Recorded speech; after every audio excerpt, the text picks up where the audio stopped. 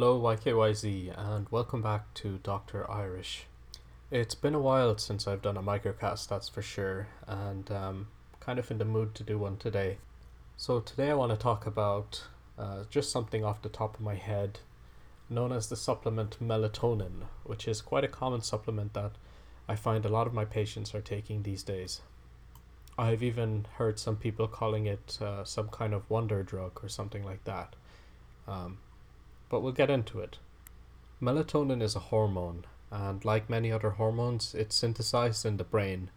It's released by a small gland known as the pineal gland, which is right in the center of our brain. It's responsible for our circadian rhythms, which relate to our sleep wake cycle, and other rhythms too, like ovarian cycles, menopause, the start of menstruation, things like that.